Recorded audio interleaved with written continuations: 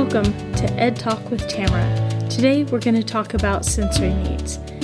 And quite simply, when we talk about the future of education, we are realizing that more and more of our students have sensory sensitivities. And today's podcast is going to address how we can help our children at home and in the classroom. So thanks for listening.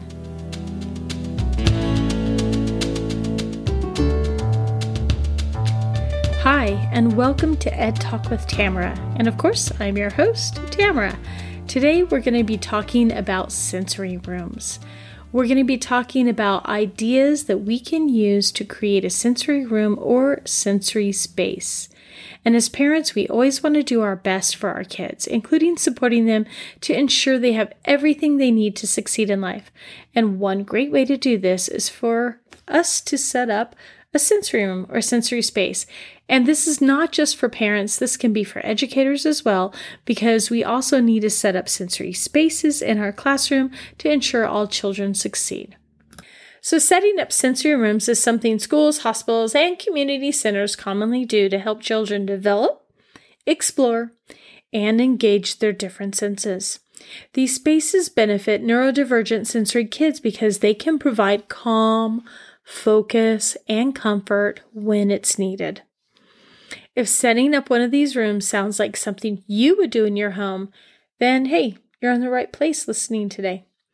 We will be sharing sensory room ideas, not only for autistic and ADHD children, but we're also going to be setting up or sharing sensory room ideas and how you can set them up in a budget-friendly and effective way. Since many of you do homeschooling, at-home learning, or a hybrid of such type of schooling, then we're going to tailor these tips to how you can use it in home. But again, like I said, educators out there, you can use this in your classrooms as well. So let's jump in. We have a few different tips we're going to talk about today. We're going to talk about, number one, having a quiet space where your child can focus. Number two, we're going to talk about setting up a distraction-free desk. Number three, we're going to talk about minimizing the distraction on devices. Yeah, you know, those iPads, those phones, we all have them. Number four, provide an alternate seating option, or even two. And number five, we're going to talk about removing anything that can overstimulate their senses. And then number six, we're going to talk about adding things to a room that can help a sensory needs child regulate themselves. And then, of course, we're going to talk about what should be in a sensory room or space.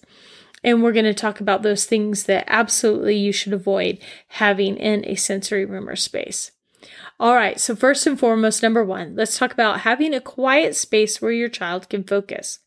Even though we've all experienced some funny moments when we're attending a virtual class or a meeting where someone else didn't realize that your camera was on, well, those moments don't necessarily help with the learning environment, especially when we want our children to focus. So not only can these unintentional walk-bys can be distracting for your child, but they can also be distracting for children in the virtual classroom and even the teacher as well. So it's really difficult, like I said, when you have all these distractions, whether it's aunts, uncles, grandmas, dogs, cats, whatever the case may be, now the teacher has to really work hard to get all of the students back on track and focus on whatever the discussion was on. And this can waste some essential time. Neurodivergent kids already have a challenging time being focused and staying focused. So putting them in an environment where the dog is running around, or they can hear the TV, or they can hear family discussions going on, or even toys surrounding them, well, that's not the best way for a child to stay focused on their schoolwork. If you have no choice but to set up your child in a common area of the house, and we know that this happens quite often, right? Well, then provide them with some noise-canceling headphones so that they can focus better, and make sure their back is turned towards the activity that's going on. So it's behind them and not in front of them. So those are a few ways to help set up a sensory space for schoolwork that is less distracting. It's very important. Number 2, set up a distraction-free desk. Yes, please. I know I need to do this for myself. As I'm looking at my desk that's kind of cluttered, I need to go back. I usually take one day a week to kind of clear off things from my desk that I don't need to be bombarded with so that I can focus. We want to ensure that there's no distractions on a desk. That means having minimal stuff on the desk. So when they're getting ready for their lessons or whatever it is that they're doing, whether it's a project that you've given them or a virtual lesson, make sure they have only what is needed for that lesson. Now, for a neurodiverse child or someone who has some sensory needs, we need to make sure they can have like a toy like a Pop-It, or some kind of fidget toy, a squishy, something, but just one. Give them a choice of one to have during that lesson. And oftentimes I suggest you have a bin of fidget toys nearby and you give them a choice. Okay, you're about to sign on for your math lesson. Choose your toy, and they choose one, and then you go and take the others out of the room away from them. So they have their one toy that they have chosen for that amount of time. And it's important to give them choice and they can switch it up. All right. So by keeping the workspace simple, you can help your child focus on the items they need. Maybe it's just paper and pencil, or it's their book and a dry erase marker and a whiteboard, whatever it is. By keeping the desk simple, you're eliminating the temptation of them becoming distracted by other things. Number 3, let's minimize the distraction on their devices. Whether it's a computer, whether it's a tablet, whether it's an iPad, whatever it is, you might want to remove all those extra apps, right? The games, the apps, the things that are not essential for them, remove it so they're not tempted. Or I know sometimes you can put timers or locks on them or block it out for a certain part of the day. Whatever you need to do that so that they will not have that distraction. And I also want to remind you, all of you, because I have to do this for myself as well, turn off the notifications and pop-ups as well, because those can be extremely distracting and make us think about everything except what we're supposed to focus on. All right, number 4, you can provide alternate seating. For kids with sensory issues, providing them with some active seating options is a great way to keep them calm and focused on their schoolwork. Active sitting occurs when a seat allows the chair's occupant to remain active, even while seated. So think of those exercise balls. You can wiggle and wiggle and wiggle, but you're still focused on doing your work. Another active seating for a sensory room can be a beanbag, the stability balls, the stability stools, and they even now have little chair mats with nubs on them that are kind of squishy, so you can just put that on any chair they're in. There's lots of different items out there now. There's so many choices opposed to what there was 20 years ago. So just Google active seating for your child and you're going to find a lot of choices. Find one that speaks best to their needs. All right, number 5, removing anything that can overstimulate their senses. Many children can easily experience sensory overload due to light, smell, noise, and so on. So remove anything that can overstimulate their senses. For example, you can remove harsh or flickering lights and replace them with some mellow colored ones. You can also, or you should also, remove any plug-in-the-wall odor eliminators. These give off really powerful smells. I know I cannot stand to be in a room with those. That is huge for me. Candles with scents, essential oils, things like that. Those you should remove, anything that can overstimulate. So think about all the bright lights, all of the different smells. Let me go back to lighting for a minute. Some people need it depends on where the light's coming from. Some need it to be above their head. Some people need lamps with soft lighting. Myself, I'm going to tell you, I need to be by a window. I need lots of natural light.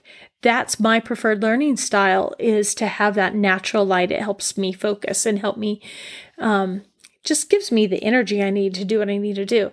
So think about lights and smells and noise. You might want to think about a white noise machine. And of course, those noise canceling headphones are also fabulous. Number 6, you can add things to a room that can help children regulate. It's especially common for neurodiverse individuals to be overwhelmed or overstimulated, and they need strategies to help them regulate. Now, something really simple that you can do is just take a box or a bin. It could even be a clothes hamper, one of those plastic ones, and just throw some heavy books in it. And just have a child slide that around on the floor. What I tell parents to do all the time, take some masking tape and create some really cool track, that they have to push that bin all around the room like it's an automobile following the masking tape track. Kids love to do that, and that just helps them to regulate. And it only takes a few minutes, and then they can go back and get focused and do whatever task they were on. You'll see them, especially if they are neurodiverse, they might be stimming, and that's one of your cues, right? That they're becoming overstimulated and overwhelmed. So that's when you might want to try that heavy bin to push around. Another idea is to have a weighted blanket. They can crawl under it. It can help them relax. They also have some weighted stuffed animals they can put on their lap, things like that. Bring into the sensory room or the sensory space. All right. Other things that you can have, in a sensory room, you want to make sure that it's going to help foster calmness, foster focus, make sure that they feel comfort at any time. So you want to include just all sorts of things that they can choose from. Remember, we don't want them to be overwhelmed with a lot of stuff. So make sure they choose things they know they need. There are even things like a balance beam. I've used that in classrooms, and they just walk across it. It helps them focus on the balancing, and it helps them regulate themselves. Yes, bean bags. We talked about fidget spinners, bubble tubes, a ball pit. This is great in a house. Just get one of those, little pools, they sell in the summertime. There's just a blow up pool. It's small in size. Fill it with a lot of those plastic balls. Kids just go inside, and that sensory, it just calms them. So there's also sensory mats that you can buy with different textures. There's also a lot of just handheld, little blankets that have different textures, different strips of fabric with different textures. That can be something as well. So let's see, all of those different things. Those are just a few of the items that you can bring into your sensory room and your sensory space. Oh yeah, body socks. I wanted to include body socks. If you've tried a weighted blanket and maybe that's not something that's working for your child, you can try a body sock. These are sack-like pieces of stretchy fabric that kind of zip themselves up in, and when they go to push out on the fabric, it kind of stretches but pushes against them. It gives some deep pressure input, and they're known to help kids feel like they're in a safe space, and they help calm an overstimulated nervous system. We talked about a white noise machine, or I mentioned it earlier, but this is especially important if your child is sensitive to loud sounds or music, or even if you live in a neighborhood that has a lot of traffic, a lot of outdoor noises, things that might catch a child, whether it's dog barking, something that catches them off guard. Even the washing machine and things like that. I mean, we talked about the headphones, but also try a white noise machine because it gives some consistency, right? And blocks out all of those jarring noises. Anything you can include in your sensory room should take into account your child's needs. So make sure, because there are also things that you should avoid putting in a sensory room altogether, such as harsh lighting like LED lights and fluorescent lights. Those are not conducive, and a lot of people will experience hypersensitivity when it comes to harsh lighting. Also, strong smells. We touched on this earlier, making sure that the aromas of certain foods or perfumes or essential oils, or like I said, those plug-in room scented center, I can't think whether the plug-ins, or they're odor eliminators or whatever. They can be too much for a sensory child to handle. You can also think about sounds. When we talked about sounds in the white noise maker, but also think about what's going to be happening for your child, like events around your community, like loud music and fireworks, or even too many conversations happening at once. That can be too much. And if you're an educator, I'm going to throw this out there because I know in our curriculum, when we talk about teaching, it is required in many of the different states and the curriculum, the Common Core and all of that, that we have to do group projects. And when we do a group project in a classroom, it can become overstimulating because there's too many people talking at once. And you can't even focus on what your group's saying because you're in one small classroom having multiple groups. So use some of those classroom dividers, or even use those clear dividers so you can still monitor the children, of course, and supervise them. But you can use those clear dividers. Also, use sound absorbing material. So the pillows, sometimes I just use like floor mats, carpets, those little sample carpets at a carpet store, or even at Lowe's or Home Depot. When they get rid of their carpet samples, ask for those. You can use that so that the sound doesn't bounce off your concrete floor. It's absorbed into the material. So use that. That'll help as well. So make sure you focus on what kind of sounds children can handle. And you might just need to give them some earplugs as well, because there are earplugs that only block out a certain level of decibels. And whatever level your child needs, you can get those earplugs as well, so they can still participate in that small group, but maybe it's blocking out all the extra sound. Same thing with the headphones. Those are really, really great as well. So you might have to combine a sensory bedroom and a sensory workspace. It all depends on how your home is designed. It all depends on how much square footage you have in your house, right? So combining a sensory bedroom and a sensory workspace all in one room, then you need to do a few things to make sure it's kept as a sensory room. First and foremost, you need to have a decluttered sleeping area. Too many toys, too many options can cause thought stimulation and prevent proper sleep.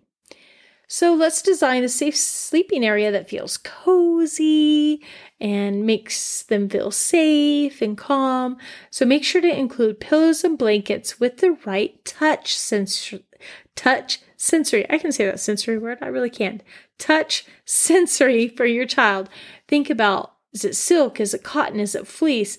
Choose the one that best helps your child relax.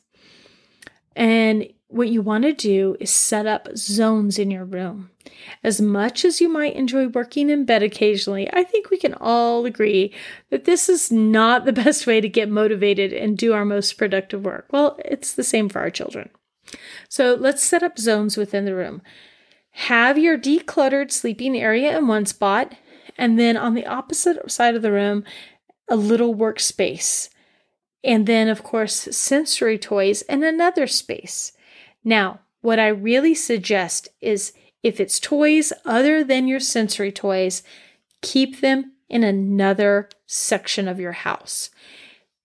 Designate a closet, designate a bin, designate an area outside of their bedroom.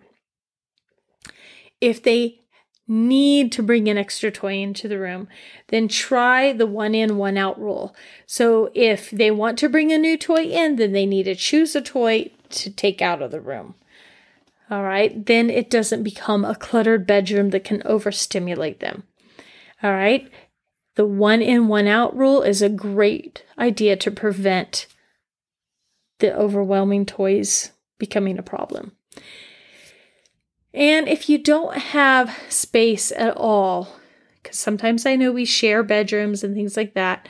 So if you don't have a space for a sensory room, then set up a sensory area somewhere in your home. Consider setting up a sensory nook. It can be in the corners, in one of the corners of your common space, like your dining room or family room, or you can even remove the doors off one of your closets and make it a you can make it a little sensory nook for your child. So just take off those closet doors, make it nice and cozy, have those sensory options in there, and then it can be a safe space for your child as a little sensory nook. Try to choose one or more of the quiet areas of the home that this can be a safe space for your child. You always want to think about what their needs are. So here you go. That's the end of it today. So there's a lot of information you can take with you about sensory rooms or sensory spaces for your child. And even it could possibly be for yourself. So those are a few tips that we have for sensory rooms or sensory spaces. Now, I do know of a conference coming up this summer. If you are interested in more sensory strategies, sensory tools, and all sorts of information on sensory regulation. Sensory sensitivity is something that we have a lot of people in this world that are in need of assistance, right? Whether it's in museums, in a classroom, at home, while we're learning, whatever it is, whether it's through clothing, whether it's through lighting, there's a lot of sensory needs out there. So I want to let you know that in June, from June 13th through 16th, there is a neurodiversity learning retreat and conference being held in Stuart, Florida. It's going to be at the Marriott Golf and Marina Resort in Hutchinson Island. It's a really gorgeous area for a retreat. And if you would like to go and check it out, the registration is being hosted through infinitelearningacademy.net. That's infinitelearningacademy.net, and just log into their learning retreats and conferences. They have buttons, or it's at the top of their page, and you can just go ahead and log in and register for the retreat. It's going to be a fantastic retreat because it is a nice, relaxing way to learn more about sensory needs. And they're also going to have some information on how to help autism and ADHD students and children as well. I hope to see you there. Thanks for listening to Ed Talk. Have a great day.